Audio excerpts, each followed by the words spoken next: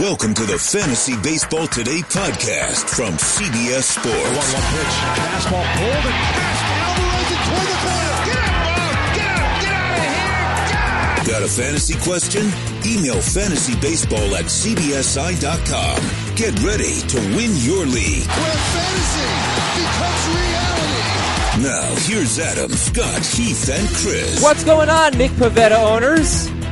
Not such a great Thursday for you. You Darvish owners, you can't be feeling too good either. We welcome you to Fantasy Baseball Today. Adam Azer with Scott White and Heath Cummings. And yeah, we got to talk about these lousy pitchers, but also a couple of great pitchers. Tyler Glasnow and Colin McHugh were awesome. We got a lot more from Wednesday. We have some rankings disputes to talk about, and it's a trade show. Buy low, sell high, and buy high. Guys, we're off to a good start, and we're totally buying it. Good morning, Scott. What's going on? Not much, Adam. What about you? Well, really, just you Darvish. He's going on. He's bad. He's bad. He's bad right now. You have a lot of shares of you Darvish, right? Two. I think two, maybe three out of six. So, okay. It's, it's not nothing, but it's not everything. Yeah. Heath and Nick Pivetta. What the heck? Let's not start off with this negativity. No, There's so many positive things in the world to talk about. The Witt streak is up to 31 games in a row. Can we just lead with the Witt streak every day? Sure. Royals record. Of course, he couldn't do it all in one season, but 31 straight for him. So I have some pretty cool stats for you, like what the Twins did last night and what the Dodgers and Cardinals have done in the last 127 years, I believe. Yes, more on that later. All right, let's start with the drop-o-meter. Well, actually, let me ask you this. If you were going to drop one of the two, would you drop Nick Pivetta or you Darvish first, Scott? I would drop Pivetta. I actually just released a do not drop list. I guess it's probably out this morning. And I decided to leave Darvish on it. Pivetta was not on it. But obviously Darvish, with his history, I feel like he's deserving of a longer look. Okay. I'm not dropping you Darvish or Nick Pivetta. Why? Well, Darvish's history, I think, speaks for itself, and I mostly agree with Scott, and he did look better in that start than he looked in his first start, so I think we're moving in the right direction. Pivetta, it's just the reasons that I believed in him coming into this year. The peripherals made him look like a top 25 starting pitcher, all three of them, FIP, XFIP, and SIERA. And a lot of those things still look the same, and 3 starts just isn't going to be enough for me to change my mind. I'm holding on to both. The plan is to hold on to both those guys until May 1st. Okay, here's what Gabe Kapler said about Nick Pivetta. Quote, Nick has been really close for quite some time. A lot of that starts with his intent and preparation. It's conviction and attack. He sometimes picks around the strike zone instead of aggressively attacking hitters. It's a mindset. All right, there's that. And then I don't have a quote on you Darvish, except my quote was, damn you, you Darvish, which I probably said a few times last night. But yeah, I don't know. Not a lot of encouraging things here. All right, like, look at the fringy starting pitchers. Trevor Richards is only 61% owned. Brandon Woodruff pitched last night. He's been okay, 66% owned. Are you dropping these guys? I know you don't want to drop them, but if a Stallion is out there or a Brewer is out there, would you make that move? There's no way I'd drop them for Woodruff. Richards, I have ranked right in the same range. I probably wouldn't do it. I'd probably just hold them. I don't think I'm certain enough that Richards is going to be better. Okay.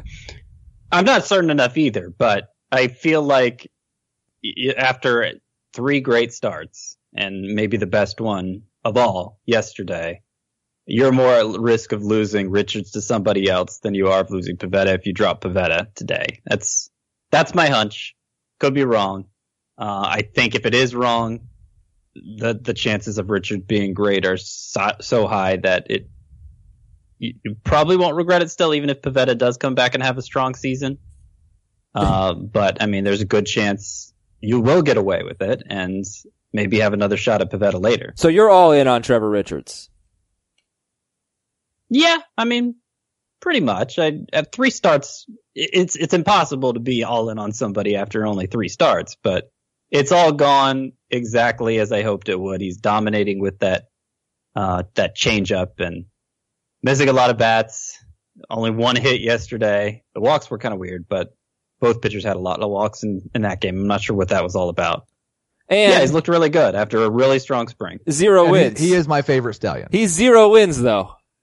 Just keep that in mind. He's got a 2 ERA, a 1.11 whip, 18 strikeouts in 18 innings, 3 quality starts, 0 wins. That does have to matter a little bit.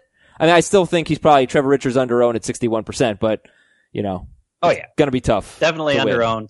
But yeah, it will be tough to win games. If they could settle on a closer, it might help. Drew Steckenrider clearly not getting the job done. All right, how about the good from yesterday, guys? So much for spring trading. Colin McHugh and Tyler Glasnow are off to great starts. I think we may have been a little concerned about them in spring training, but McHugh has a 2.65 ERA, 5 walks, 22 strikeouts in 17 innings, .88 whip, and he has faced Tampa Bay, Oakland, and the Yankees, an okay Yankees lineup. Tyler Glasnow struck out 11 White Sox. He has 3 walks, 21 strikes, 3 walks for Glasnow. That's huge in 17 innings. He hasn't thrown more than 85 pitches in a start yet and didn't throw more than 98 pitches in any start last year. So keep that in mind for Glasnow. But, would you guys like to say anything about Colin McHugh and Tyler Glasnow? 2 studs from yesterday. Heath Cummings. I love what Glasnow is doing. Think this guy is the absolute limit for him. Well, 90 pitches might be the limit. He could be an absolute star in this league. And McHugh has made the concerns over spring training look ridiculous. He's a very good sparp, and I am excited about him, but I'm much more excited about Glasnow. The crazy thing about McHugh is his best pitch is one he didn't even have the last time he was a starter. He picked up the Brad Peacock slider, which was the pitch that made Peacock good for the Astros after bouncing around from organization to organization. McHugh, the slider was basically the main pitch he threw yesterday. He threw the fastball and slider, nothing else really, and dominated like this. I think 14 of his swinging strikes came on the slider. It's really impressive to see. I mean, they're both awesome, and they're both, I think, poster childs for why, a bad spring, when a pitcher's struggling in spring training, and I fell victim to it some. I ended up with fewer shares of these guys than I should have because they both had issues this spring. But unless it's an issue of stuff, like the guy just can't get the velocity where it belongs, you have to ignore it, I feel like, because there's been too many examples of this where, and I'll have to remind myself next time it happens, I guess. I even brought up the Rich Hill comparison, his first year with the Athletics, how I grew concerned about it then when he was struggling in spring training. You just have to kind of tune it out if you believe in the ability and what evidence the guy showed in the previous season. Yeah, well, I guess why I kind of bought into the McHugh struggles was that he hadn't really been a good starting pitcher. He'd been all right, but never like a must start as a starter. His numbers in the bullpen were great. It's nice to see it translate. He's off to a great start. Now, Heath, you wanted us to be happy and optimistic and not talk about Yu Darvish and Nick Pivetta. So what on Thursday, other than Whit Merrifield's stinking hitting streak, what on Wednesday, made you super happy? Well, I mean, we've talked about several things. I think Trevor Richards was phenomenal. And again, he was my favorite of the Stallions and the only one that I really was considering must add. I didn't know he was only 61% owned. I don't think he's available in any of my leagues because Scott and Chris are in most of them and they were more excited about these pitchers than I am. But I think he's a legitimate top 30 starting pitcher. Probably the rest of the way. I've got him right around 40 for now, just to see it a little bit more. And then Frankie Montas had one bad inning, but another very good start for him. Okay, well, why don't we jump to the fringies here that pitched yesterday. Sorted by ownership percentage, they are Brandon Woodruff, Trevor Richards, Derek Rodriguez, and a 40% owned Frankie Montas, who has a 3.18 ERA and 3 starts with 4 walks to 14 strikeouts. And he'll face the Astros next week, which is a little scary. But Woodruff, Richards, Derek Rodriguez, and Frankie Montas, Heath, how would you rank them? I've got them, and I need to update my Montas ranking, but I believe Richards, in a points league, I might put Derek Rodriguez second. Montas, and then Woodruff. Ooh. Yeah, what's up with the Woodruff hate? I'd like to know what's up with the Woodruff love. It's a fair question, I suppose. I mean, he has been getting strikeouts, missing bats. He hasn't pitched deep into a game yet, which I guess would be my main concern, but he's clearly equipped to. 4 pitches actually, and he gets swinging strikes on all of them. He had 4 on the fastball, 4 on the changeup, 4 on the slider yesterday. I think he has double-digit swinging strikes in all 3 of his starts. He hasn't been efficient enough to go deep into games yet, but it's not like it's a control issue. Well, so I still feel really good about. He's not been good enough to go. He's given up 10 runs in 15 innings. If you look at it's a lot of like 4. It's a lot of like 4 runs in 5 innings. It's nothing like he's getting terrible. shelled out. Well, okay. I'll give you the breakdown of the 3 starts. Only one was like really bad. First start was 5 innings, 2 runs against St. Louis. Second start was terrible. 4 innings, 4 runs on 6 hits against the Cubs. And then last night for Woodruff, 6 innings, 4 runs, 1 walk, 7 strikeouts. So it's like he's flirting with a good line in 2 of his 3 starts, but not quite getting there. No quality starts yet. You gotta like the walk to strikeout ratio, 5 walks to 20 strikeouts, or 4 walks to 20 strikeouts. Very good. Yeah, I mean, I see both sides here. The production hasn't been that good, but then again, like, I mean, what does Nick Pivetta have over Brandon Woodruff, you know? There's never been good production. 20 strikeouts in 15 innings. I guess it's been like, if I'm a Woodruff owner today, I'm not disappointed. Like, I definitely feel like things are moving in the right direction here, and he just hasn't had the start where it all comes together yet. But it's not like, it's not like he's struggled with a ton of walks or he hasn't missed bats like I thought he would. I think there's still a lot to like here. I just wonder, and I don't know. Freddie Peralta has the best start and probably the worst start of the group. I don't know who's losing their job in a week and a half when Jimmy Nelson's back, because he looked great in his first rehab start. It'll be Peralta or Davies. Maybe Zach Davies. Yeah. So Heath, by the way, what happened to that trade offer that we talked about at the end of yesterday's show? Is it happening? I told you to send it to me. Oh, we sent it to you. Okay, yeah. Well, I can't act unilaterally anymore. I have to bring in Scott. So Scott, we would give up Chris Sale, and we'd give up Sale and we'd get Gary Sanchez. And Max Fried. Scott has already turned this trade down once. Scott, I think we have to take it. What? We give up. I'd rather have Sanchez than Sale. But our lineup is so good.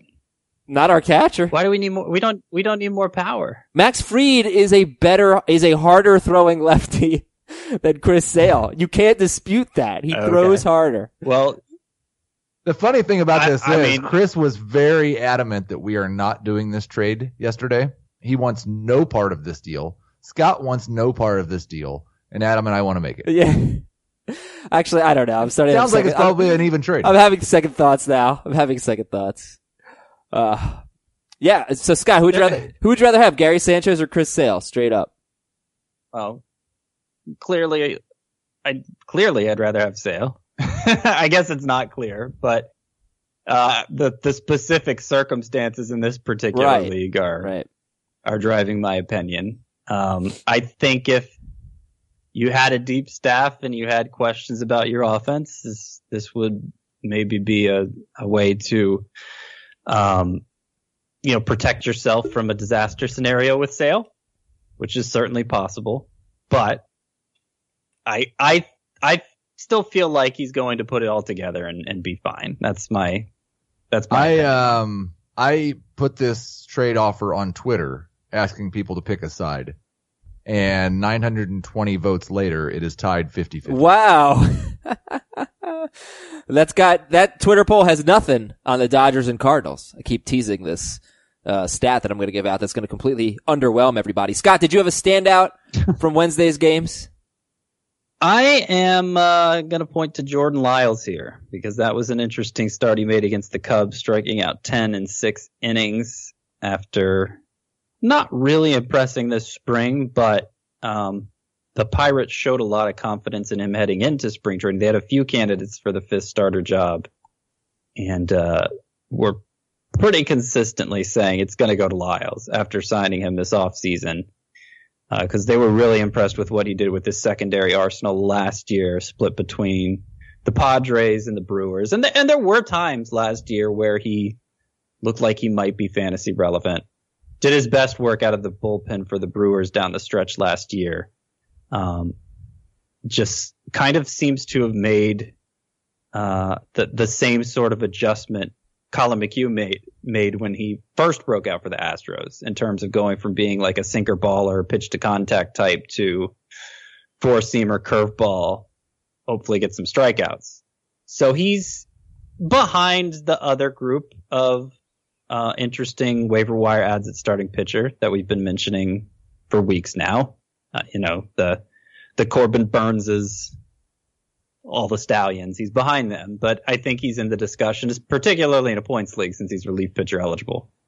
Okay, so let's then go to the deep league guys here, because I did want to talk about Jordan Lyles, and I believe I don't have his matchup for next week. I apologize. He might be a 2-star pitcher. Let's find out.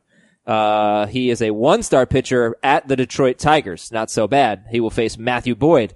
So here are the deep league guys. All these players are owned in 21% of leagues or fewer. I'm going to start with the pitchers here. I'm going to make Scott pronounce the first name. The guy who pitched for the Padres last night, Nick is his first name. You're going to pronounce his last name. What's his last name, Scott? Nick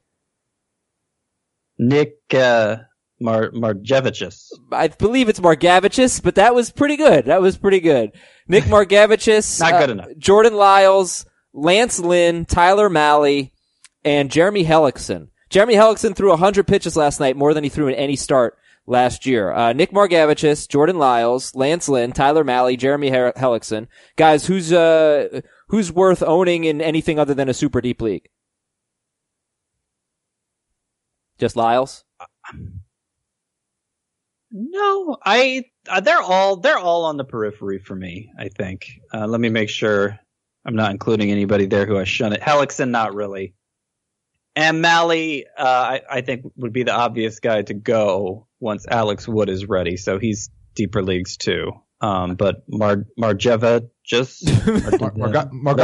Margevicius. Margevicius. Yes, I've been taking a long look at him every start. Really good control, not a hard thrower at all, but seems to have enough of a secondary arsenal there that obviously he's having success. So I'm not ready to pick him up, but he's in, I'm closely monitoring him. I would rank them Margevicius, Lyles, Mahle, Hellickson. And then I'm really Lynn? curious about Lance Lynn now. I have no interest in Lance Lynn. Oh, so you intentionally left him off. Strikes yesterday. Yeah. At Arizona. And that was after 7 strong innings the previous start. Only 5 Ks in that start, but his fastball's looking really good right now. Okay, his one bad start, Lance Lynn, he's on the Rangers now, by the way, was at home, and his 2 good starts have been on the road. So we'll see if that is a trend that continues. He will get the Angels next week. Your deep league hitters, guys. Chad Pinder, 21% owned. I talked about him yesterday. He had another good game. Leury Garcia has 3 steals so far. He's 10% owned. He leads off for the White Sox. Leury Garcia has scored 9 runs, and he's 10% owned. And Mitch Garver had another good game, and he's 11% owned. Still only 4 starts this season, but 2 in a row for Mitch Garver. So Pinder, Leury Garcia, Mitch Garver. Heath, real quick on them. Pinder's probably the only one. Like in a deep league, I'll add Garcia just because he's been leading off, and he does have a little bit of steals potential. But Pinder's the most interesting. Quick break here on Fantasy Baseball today. When we come back, how worried are we about James Paxton? How worried are we about Jose Leclerc? And we have some news on Vladimir Guerrero Jr. We're coming right back. Robert Half research indicates 9 out of 10 hiring managers are having difficulty hiring. If you have open roles, chances are you're feeling this too. That's why you need Robert Half. Our specialized recruiting professionals engage with our proprietary AI to connect businesses of all sizes with highly skilled talent in finance and accounting, technology, marketing and creative, legal, and administrative and customer support. At Robert Half, we know talent. Visit roberthalf.com today. All right, so Wednesday is Worryometer Wednesday. You know I love alliteration, so if you're new to the show, Thursday is Thuriometer Thursday. We get the Worryometer out. That's nothing. It's a Thuriometer. It is nothing. It means nothing. It means you're worried on Thursday is what it means. Thuriometer Thursday for two pitchers, James Paxton and Jose Leclerc. Paxton said, I just didn't have the extra gear. I will get to work between starts and my next one and between this start and my next one, and try to figure out what's going on. Over the next few days, I will look at video and see if there's something going on with my delivery. So, Scott, how thurried are you about James Paxton 0 to 10 on the Thuriometer? Probably like a 2. I mean, if you look at the game log, the first start, he didn't allow many runs, but the strikeouts were down. The second start, it was kind of a Brandon Woodruff start, a lot of strikeouts, but 4 earned runs in less than 6 innings. And then this third start was kind of the worst of both worlds, but it's not like it. I don't see a concrete issue here that would raise concern for me. I think it's just scuffling out of the gate. Yeah, I'll give him a 0. I think you have to give him a pass. This was his first start against a major league team this year. And yeah, but the first 2 weren't good. I mean, that's actually what bothers me because he didn't do that well against Baltimore. He did fine. But it just felt like spring training still. He thought he was pitching against a college. I guess so. Working on things. Yeah. He's 1-2 with a 6 ERA, 6 walks, 19 strikeouts. Are you going to start him against the Red Sox next week at home? Probably. I think I would. Yeah. It's Paxton. Sounds like we can throw a little buy low tag on James Paxton if anyone's selling. How about Jose Leclerc? 2 crap appearances in a row. Now, I didn't mention this on yesterday's show. I should have. I didn't realize it. When he gave up 3 runs at Arizona 2 nights ago, Leclerc hadn't pitched in 6 days. Then they wanted to get him back on the mound last night to get that taste out of his mouth, and he gives up 1 run on 1 hit and 1 walk in a third of an inning. So that's 2 bad ones in a row for Jose Leclerc. Thuriometer 0 to 10, Scott White. I'll go 4. You have to be a little worried given his past control issues. He hit a couple batters yesterday, so was clearly struggling with that. But I don't think his role is in any kind of jeopardy right now. Chris Woodward, the Rangers manager, said after yesterday's game that he's their best pitcher on the entire staff. So they still seem to have a lot of confidence in him. Yeah, I'll go 6. It really, the control hasn't been that bad so far this year. The weird thing is, he's got 5 swinging strikes on the season and 81 pitches. That's which is just a little under a game's worth. And he's got 3 strikeouts in 6 appearances. Oh, that is pretty interesting. All right, Jose Leclerc. I don't think it's worth speculating on someone, as Scott said. I mean, they're sticking with Jose Leclerc right now. Right. Yeah.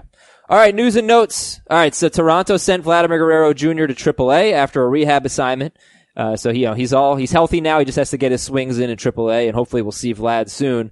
And Clayton Kershaw is going to pitch either Sunday or Monday. He was throwing between 88 and 90 regularly, apparently, and peaking at 92 miles per hour in his rehab start. So I would ask you guys, who would you rather have rest of season, Vladimir Guerrero Jr. or Clayton Kershaw? Kershaw. Guerrero. Oh, really? Okay.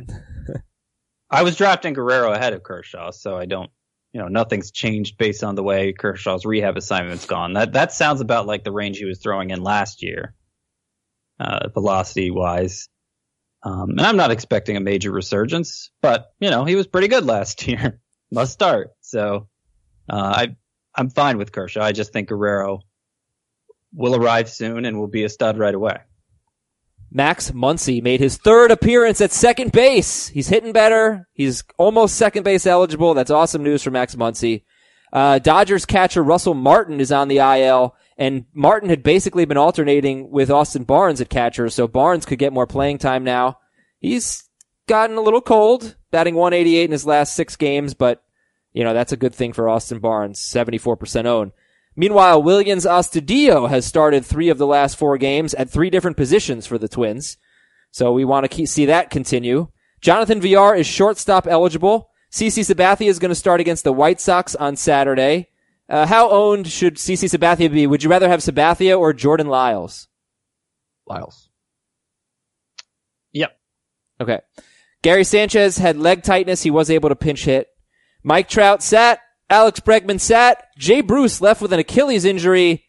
Daniel Vogelbach, potentially more playing time. He's getting to play anyway. yeah, but this would clear up a logjam. But honestly, we're not rooting for that. We're rooting for Jay Bruce to be okay, because he, I believe, has the major league lead in home runs right now. And Travis Shaw bruised his hand. He is day-to-day. Here are some weird baseball notes for you weirdos out there. Trevor Rosenthal, he retired a batter for the first time this season. The first 10 hitters that Trevor Rosenthal faced this season all reached base safely. So he's off the schneid. The Twins pitching staff allowed 7 straight Mets hitters to reach base without a hit or an error. They walks and hits batsmen, basically. The first time that has happened in 25 years. 7 straight batters reach base without a hit or an error. And here we go, the stat no one cares about. Since the year 1892, the Dodgers and Cardinals are tied with 1,029 wins apiece. And I think there are some ties in there as well. But they are even 500 in more than 2,000 games since 1892. That's actually pretty cool. Right? Pretty cool. It's pretty cool. Sure. All right, thank you. Pretty cool. Hey, Scott White, what's going on in prospect land? Who do we need to know about? Carter Kieboom seems to be off to a pretty good start for the Nationals, which is interesting because he's their top remaining prospect and also shortstop, and they're kind of without their shortstop for the time being.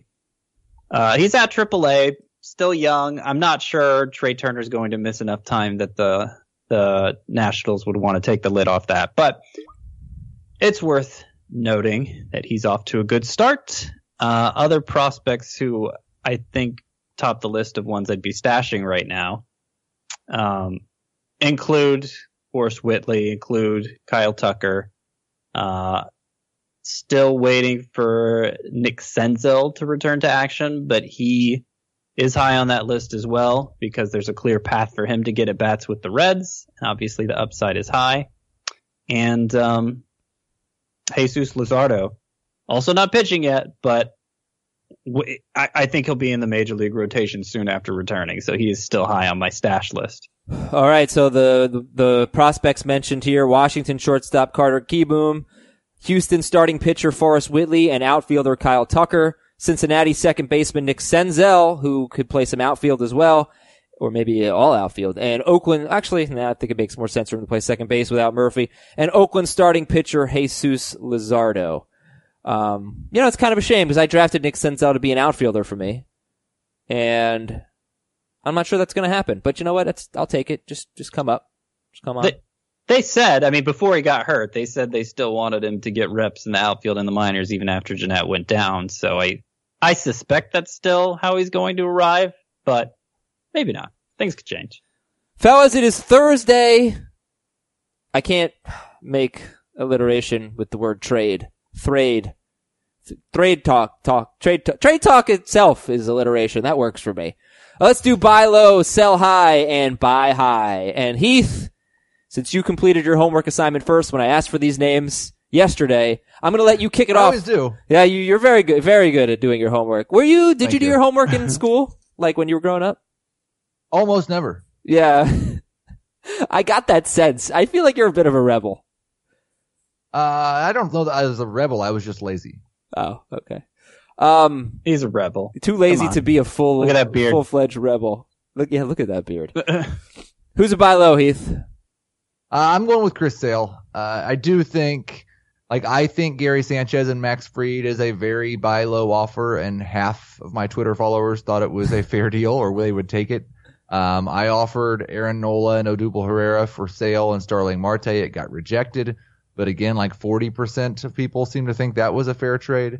I expect that Sale, listen, I think this is a bad plan that they came into the year with. And I think it's going to have a negative impact probably for a few more starts on Sale. But I expect that within the next month, we're going to see the real Chris Sale. And he's going to be an ace for the rest of the year. Scott, who's a buy low? I think I have to go with a Jesus Aguilar, which isn't to say there aren't concerns there, but I've been seeing, I've been getting talk of people maybe dropping him. And I think it's premature for that. So if somebody is on the last, if somebody's on the verge of doing that in your league, it doesn't hurt to float an offer out there. One of your, maybe like your 6th starting pitcher for him or something, 7th starting pitcher. Sure. There's it's not like it's a crazy strikeout rate or anything to think he couldn't bounce back. He was disappointing in the second half last year, but obviously had a great year overall. Yeah, they had the DH last night and he didn't play, but give him a little bit of a break. Get your head right, Jesus Aguilar. All right, Heath, who's a sell high candidate? You're not going to like this one, and nobody's going to like it, and it's not fun, but I'm going to say Pete Alonso. He has been fantastic to start the year. He's not this good. He's got like a 4.55 BABIP, a 30% strikeout rate, and a home run to fly ball ratio that's almost 40%. It's not going to be near this good. I think he could be a borderline top 12 first baseman, but if someone's really excited about him, especially if you have a Mets fan in your league and they've got one of those struggling first basemen at the start of the year, I'd be trying to sell high. On Pete Alonso? All right, Scott, who's a sell high? Gleyber Torres, like both him and Alonso. I get what he's saying about Alonso, but I recognize that the upside is really high too, and he didn't have near that strikeout rate in spring training. So I'm not really sure what to buy in terms of the strikeouts. It is technically 30% now, but obviously a small sample. Gleyber Torres is a guy who also has a lot of upside, and this could be a full-fledged breakout, but I think it's also an opportunity to maybe get a stud return for a player who may be a stud, but you didn't draft him to be, and I'd rather have the sure thing than the possible thing. It would have to be a legit sell high, though, which is always something I like to stress in these discussions. And it's not like you need to get rid of this problem. It's you have this opportunity now. I'm going to throw out 2 names. Will Myers, he's got a 400 BABIP, and he's off to a really good start, but I think there's probably a cold streak coming. And he's a 260 hitter. So if in a good year, he's a 260 hitter. In fact, he hasn't hit 260 since his rookie year in 2013, although he did hit 259 once. Just looking at his stat page now. So a really consistent slash line 3 years in a row, around 250, around 330 OBP, around 460 slugging percentage. That's what he is. Right now, he's batting 326 with a 565 slugging percentage, Will Myers. You guys feel free to disagree. Also, I really want to see what I can get for Clayton Kershaw. I brought this up last week, but I feel like maybe there's an owner that's really excited about Clayton Kershaw. And like I said, I don't think this is his last DL stint. I was, what he did in the postseason was really high and really low. Sometimes great. If he's throwing 88 to 90 miles per hour, how great can he be? I don't know. I think you have to get obviously a stud, but I don't know if this is possible, but I would take Aaron Nola. I know Aaron Nola's off to a really bad start. I would take him over Clayton Kershaw. If you can just get an ace or a guy that was drafted in the first 3 rounds, I think that's worth it for Kershaw. Would you rather have Kershaw or Chris Sale rest of the season? I'd rather have Kershaw, but I could see, I'm such a wimp. I really am. Just in life, I'm just such a wimp, and I'm just terrified of Chris Sale. I feel like there could be an underlying shoulder issue there, because there was last year. Yeah. Well, wouldn't it also be wimpy? Couldn't you make the argument the coward's way out is to trade Chris Sale? Or Clayton Kershaw. Either one is scary. Either one could go disastrously wrong for you. Yeah. And I do think, in talking about his velocity, it's worth saying he averaged 90.9 miles per hour on his fastball last year and had a 2.73 ERA. Right. You're right. I don't think he threw a 94 mile per hour pitch all year. Okay, but if he's at 80, 89, it was just, look, he's building up his arm strength. I get it. But if he can't get to 90, 91, he could be a little bit worse, That was a really high ERA for Clayton Kershaw. But you would rather have Nola than Kershaw, right? I'd rather have Nola than Kershaw, yes. I would rather have Sale than Kershaw. I get it. Yep. Okay, how about a buy high? Heath, you're first. Buy high. I'll go with Luis Castillo. If if what he's done early on this season is legit and he continues to post a 55% ground ball rate, I think he's at 58 now, and he continues with a 16% swinging strike rate, he's going to be a top 10 starting pitcher. Oh, Luis Castillo could be top 10. All right, so buy high on Luis Castillo. Scott, who you buying? I mean, I don't want to necessarily stick to the same names, but I think Tyler Glasnow is somebody who fits this completely. He just looks like, even beyond what he showed down the stretch for the Rays last year, his strike percentage then was 62%, which was a great improvement over his Pittsburgh days. It's been better than that in each of his 3 starts. Like, the reason his pitch count has been so low is because he's been ridiculously efficient, which is crazy to say given his past and given his stuff. But that's what it's been. He looks like he's taking an ace turn here, and I'm totally buying in.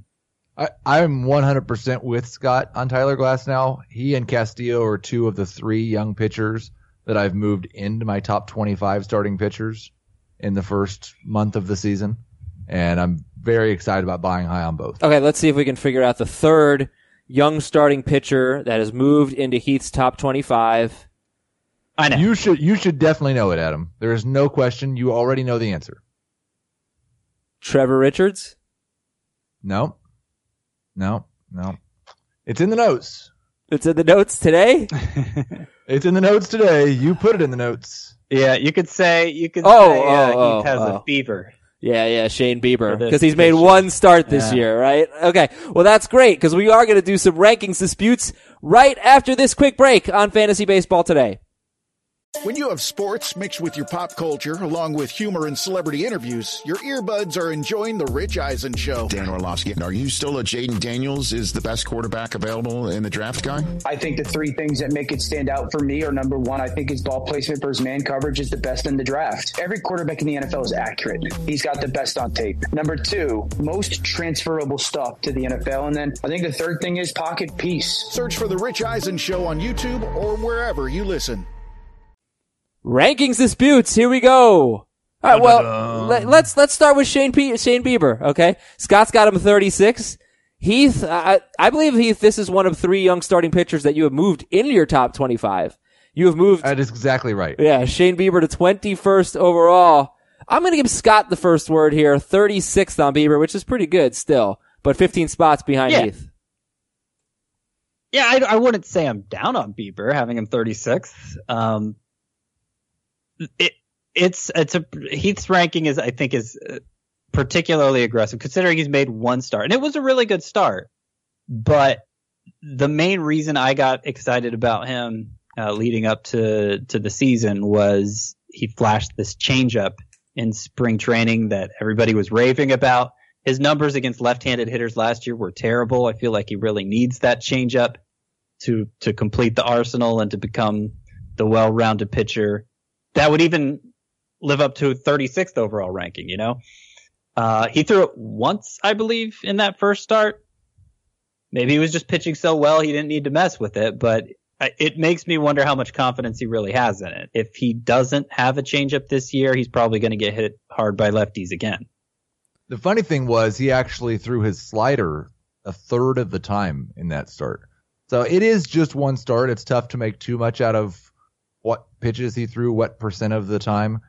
The thing basically for me was I had Shane Bieber higher than 36th before the season. I think I had him 29th or 30th. And those guys in that 20 to 30 range, it has not been a great start to the season for. I believe that Bieber had borderline ace upside coming into the year. He looked like a borderline ace in his first start, and I'm riding with it. Here are some of the pitchers that Heath has Bieber ahead of. Right behind Bieber are Castillo and Glasnow, so let's just call that a 3-way tie between those 3 youngsters, Bieber, Castillo, Glasnow. Then it's Chris Archer. You've got him ahead of German Marquez and Charlie Morton. Have you ever seen German Marquez pitch at Coors Field in the year 2019? I saw it in the year 2018. It was glorious. Look, you got to understand with Marquez, he was intimidated by Max Fried. That is why he struggled. But you got him over Charlie Morton, Bieber over Morton. And Wheeler, and then after that, I mean, it's, Tanaka, John Gray, Kenta Maeda, Robbie Ray, David Price, Bumgarner, everybody's got question marks there. I will definitely dispute the Charlie Morton, Shane Bieber thing. Yeah, Morton's been good so far. He's been good in a very limited fashion. He seems to have a shorter leash than even Glasnow does. I guess that's true. Maybe we can expect that from the Rays. And I will definitely dispute the Germán thing, because I think 19 of Germán Marquez's last 20 starts has been exactly what Heath is hoping for from Shane Bieber. Probably better than Heath is realistically hoping for from Shane Bieber. No, not better. Okay, so let's move on to our next rankings dispute here. And I changed it up on you guys. I took Jay Bruce out, and I put Jose Peraza in. Bruce is hurt, so I don't know what the severity is, but no need to debate that. But Jose Peraza, Scott, you have him 13th at second base, and Heath, you have him 20th. Scott, people are wondering, should I drop Jose Peraza? You still have him as your number 13 second baseman, and again, like I said, Heath has him 20th. Kick it off with Jose Peraza. I flirted with dropping him in one of our shallowest leagues, the podcast points league, 12 teams, 21-man rosters. Dansby Swanson was out there, who I think is showing signs of a breakout. And I thought about dropping Peraza for him. I ultimately didn't do it. Peraza was basically Gene Segura last year. It would surprise you how many points he ended up scoring. The power was better than I think people expected, but nonetheless it was there. He doesn't strike out much. He steals bases. I think he's worth giving more time than that. I think the main difference between this year and last year is he's batting lower in the lineup, so maybe that run total takes a hit, and that brings down his overall value, but there's still enough to like there for a guy who's now dual eligible, picked up second base eligibility with the Scooter Gennett injury. And certainly in a categories league, just the possibility of him helping you in batting average and steals makes him worth keeping around. At shortstop, Peraza was 9th in points, 10th in roto at shortstop last year. Sorry, go ahead, Heath. Yeah, and I really think that there can be a big enough difference. He spent most of last year hitting first or second. He has not hit higher than 6th in the order this year. And he's not he's not very good. He's not bad. He's a fine player, and if he leads off in front of good hitters, I think he could have very good value. I'm not sure that he's good enough to make any sort of fantasy impact other than the steals, hitting 6-7-3. And let's go to our final rankings dispute, and it's Paul DeJong. As we look at shortstop here, Scott has Paul DeJong 20th. This is almost the exact opposite of Peraza. Scott has DeJong 20th, and Heath has DeJong 13th. And right now, DeJong is the number 2 short. It's weird. He's the number 2 shortstop in points, number 5 in roto. And he should be better in roto. But batting .333 with a .419 BABIP, and he's hitting the ball really hard. He's off to a great start, bottom line. Heath, you've always been, I think, the high guy on Paul DeJong. And you have him 13th. Are you going to move him up even higher than 13th, ahead of Gleyber Torres? Or, well, it'd be hard to get him ahead of Gene Segura, I guess, at 11. No, I think 13, I haven't moved him up since the start of the season, and he's not going to hit .333. Some of this is good fortune. But he's already got 18 runs plus RBI in 12 games. And one of the big keys for him, kind of the opposite of Peraza, is he's spending most of his time in the middle of the order in a very, very good lineup that hasn't been quite as good yet as we expected it was going to be. I think this is more a case, and Scott and I have a little difference in our preseason rankings in that he lets ADP affect his rankings a little bit. There's no reason to rank a guy 150th if you can get him 220th. But that doesn't matter anymore, so I think Scott's going to move him up now. Yeah, what do you think, Scott? I will move him up. Okay. I will move him up. Obviously it's an unsustainable start, but he is a good power hitter at a position that runs out of power hitters after, the big elite tier, which is a large tier, but, it thins out quickly, shortstop. The highest I could justify moving him up is 16th. That would put him right behind Fernando Tatis for me. I'd rather have the upside of Tatis. Other guys in that range that DeJong could move ahead of are Enrique Hernandez, Ketel Marte. I probably wouldn't move him ahead of Tim Anderson in my roto rankings, but in points, I'd rather have DeJong. No, I'd rather have Peraza based on the arguments I made in his favor. I mean, He was a really productive player last year, surprisingly productive. Basically, Gene Segura, like I said, compare their numbers side by side. He had an extra 60 plate appearances. It's a good point. I understand. I don't think he's going to be as good, but I think he's not going to be as good as Paul DeJong. I think his combined run and steal total will be higher than Paul DeJong's. You got to drop Profar. Let's do it now. I'd rather have Profar in a points league, but maybe in a categories league. Okay. More from yesterday. Here we go. Double dongs. Jose Altuve and Chris Davis double donged, and Altuve only one steal so far, but it's always fun to look at numbers after a hot streak. He now has 5 home runs, 4 of them in the last 3 games. I think there's a perfectly fine argument to taking Jose Altuve if we were redrafting as high as 3rd overall. What do you think? It never crept up. I mean, his ADP stayed in the 2nd round. I just figured as we got closer and closer to the start of the season, it would move up. And the leagues I was doing, he was going late. I just don't get it. He's back, right, Altuve? Oh, I agree completely. I took him 4th in a couple of our Roto leagues, so I agree with you completely. Yeah, great value. I mean, anybody who got in the 2nd round, it's amazing. So let me see if I have this stat right. But the exit velocity on both of his home runs yesterday was over 108 miles per hour, and he had 4 total batted balls last year where the exit velocity was 108 miles per hour or higher. So clearly showing that he's hitting the ball harder here, healthy, than when he wasn't healthy last season. Yeah, good stuff for Altuve. All right, how about the slump busters? I'm going to read you some guys who are hopefully busting out of slumps, and you tell me if anything really jumps out at you. Brian Dozier, 3 for 6 yesterday, homered a few days ago. He's 5 for his last 14 with 1 walk and 1 strikeout. That's Dozier. Jurickson Profar just needed to get away from home, and now he's at Baltimore and he's homered in 2 straight games.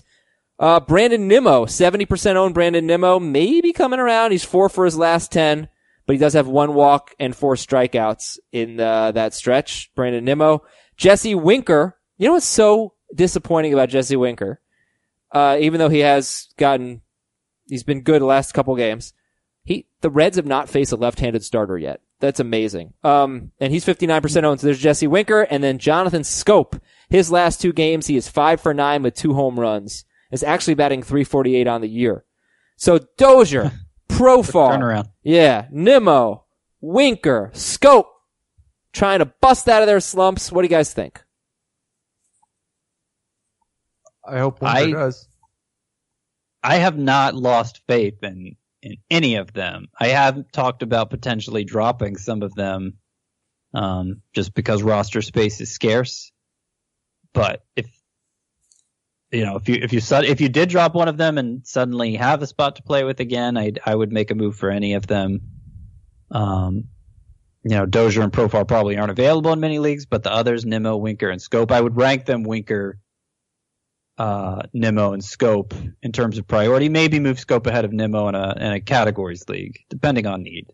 I was very close. Yeah, I was very close. I think they can all still be productive. Dropping Brandon Nimmo just a few days ago. I'm glad I didn't, but I would like to see him walk a little bit more, just overall, because that was his best skill. Okay, how about the Legit-O-meter? So give me a 0 to 10 on these guys. Maikel Franco, only 2 strikeouts. I know he's a low strikeout guy, but 10 walks and 2 strikeouts this year, and he's off to a good start. Maikel Franco, 0 to 10 on the Legit-O-meter. I'll give him a 4. We've seen a lot of hot streaks from Franco. I hope he's good, but it's going to be really hard to be good hitting 7th or 8th. That walk rate, that's something he's never done before. And it is too early to know if it means anything, but I actually put him on this do not drop list I put together yesterday just because I'd hate, obviously if you drop him, he's getting picked up right away, the kind of start he's off to. And I'd hate if this was a skill change for him and he suddenly was a guy who could work the count and get on base apart from the hitting his way on. Yeah, I wonder though. A top 10 player at the position. I'm gonna rain on the parade a little bit. I mean, this is a good thing, but it's also a bad thing. So 10 walks, or how many walks? 10 walks, 6 intentional. I had a feeling because he's batting 8th, Maikel Franco. Oh. So 6 intentional. I didn't know that. look, I mean, that's going to help his OBP. It's going to give him some points, but it may not mean that he's actually changed his skills at all. Yeah, no, that's a good point. Yeah, I just thought of it. Thanks. I'm the best. Austin Meadows. 0-10 for Austin Meadows. Another good game. 3 for 5 with a home run. I'll give him a 5 because I think he's legit half the time. I'm not sure if he'll be legit against left-handed pitching or if he'll get to play all that much against left-handed pitching. Mm-hmm. Yeah, 5 sounds about right. He is, like, in terms of batted ball profile, he is doing everything you want to see so far. His soft contact rate is microscopic. He's ton of line drives, a good fly ball rate. But yeah, he's got to earn his way into everyday at bats, and that's not a foregone conclusion. All right, that's Austin Meadows. Next up, Matt Boyd. Another great start for Matt Boyd. And he is now, they got a 2.60 ERA, 6 walks, 29 strikeouts, and has not allowed a home run in 17 1/3. So, legitometer, Heath, on Matt Boyd. Still has a FIP below 1. I'm going to give him a 7, which if you know my history with Matt Boyd, you know that is very, very high for me. I did finally move him up into my top 40 starting pitchers. Oh.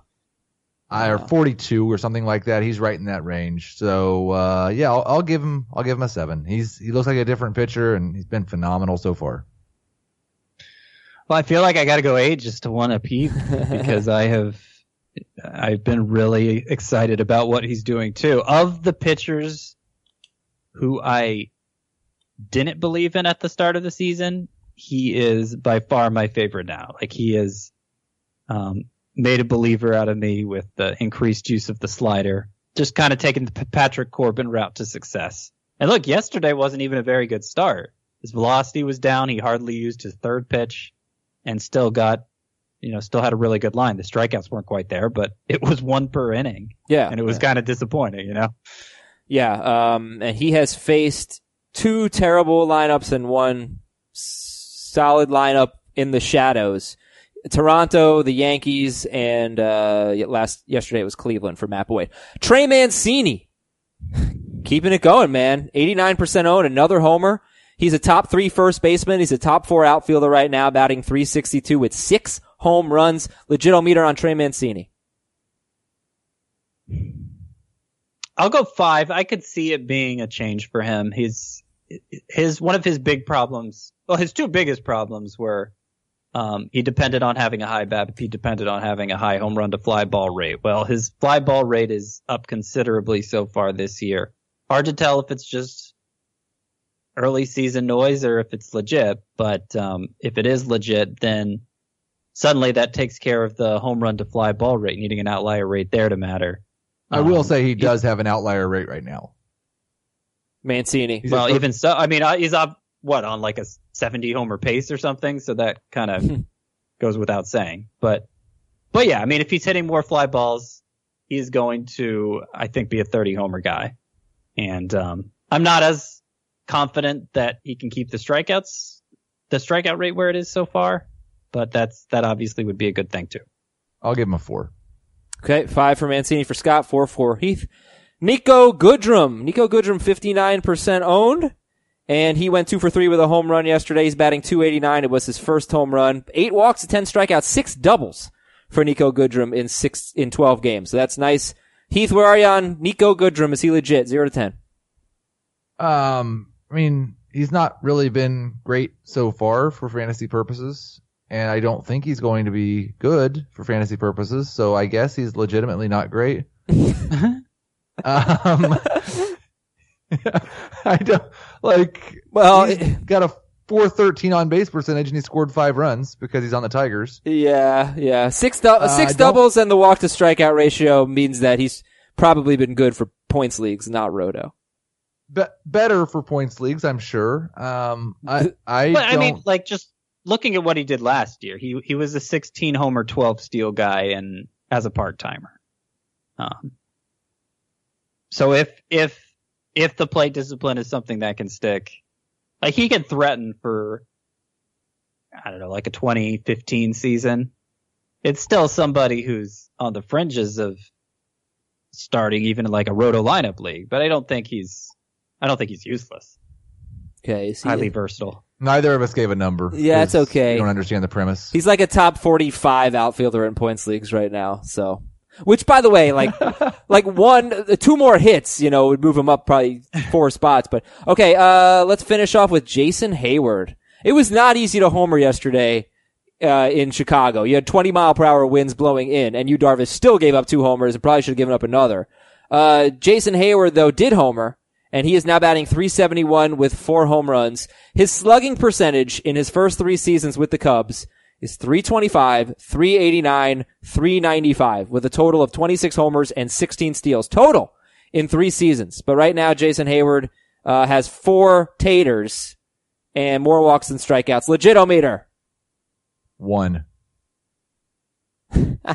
I will give him a 4. I think he needs to be owned in 5 outfielder leagues at this point, just in case. He hasn't had, this is his 4th season with the Cubs. This is the first month in which he's hit 4 home runs, and there's still 2/3 of the month to go. The ground ball rate is down, the fly ball rate is up. And it's probably not going to work out. Those are probably going to normalize. But if they don't, you got a guy who hardly strikes out, has a little speed, gets on base a lot.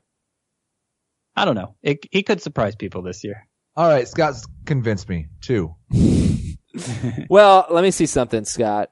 Oh, you know what? I was going to call you out. I just figured you were wrong about the 4 home runs in a month, because I was going to go, well, actually, he hit one of them in March. But he didn't. He hit all of them in April. So your stat is correct. Yeah. Good job. And I want to end the show. This is a stat I saw on Twitter. So. Sorry. Okay, great. I want to verified, whatever that means. End the show with the saves leaders in the National League and the American League. They are Shane Green, who has 8 saves, and John Hicks, who has I was going to read what his catcher John Hicks said about him, and Kirby Yates, who has 7 saves. John Hicks said that Shane Green's fastball has more depth, more sink to it than in years past, and he's gotten more confidence with that pitch. It's moving so much, guys can't put the barrel on it. It is easy to think of Shane Green as a bad reliever because he was so bad last year, but he was actually pretty good the year before with a 2.66 ERA, although he did have a 1.24 whip. That's his only good season. So Shane Green and Kirby Yates finish the show with an exciting comment about these guys. Believe in Yates. Shane Green is still not good. And he's going to get traded. Well, that's the thing. Only even if he is good. Even if he is good, he makes himself more likely to be traded out of a closer role. Yeah. Okay, there you go. And Kirby Yates, I don't know that he's going to get traded because I think they're 8-5. They're obviously looking to compete.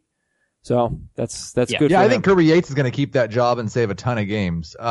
Shane Green currently has more saves than strikeouts. That is awesome. But, he has 7 strikeouts in 8 innings, so it's not like he's been a total dud there.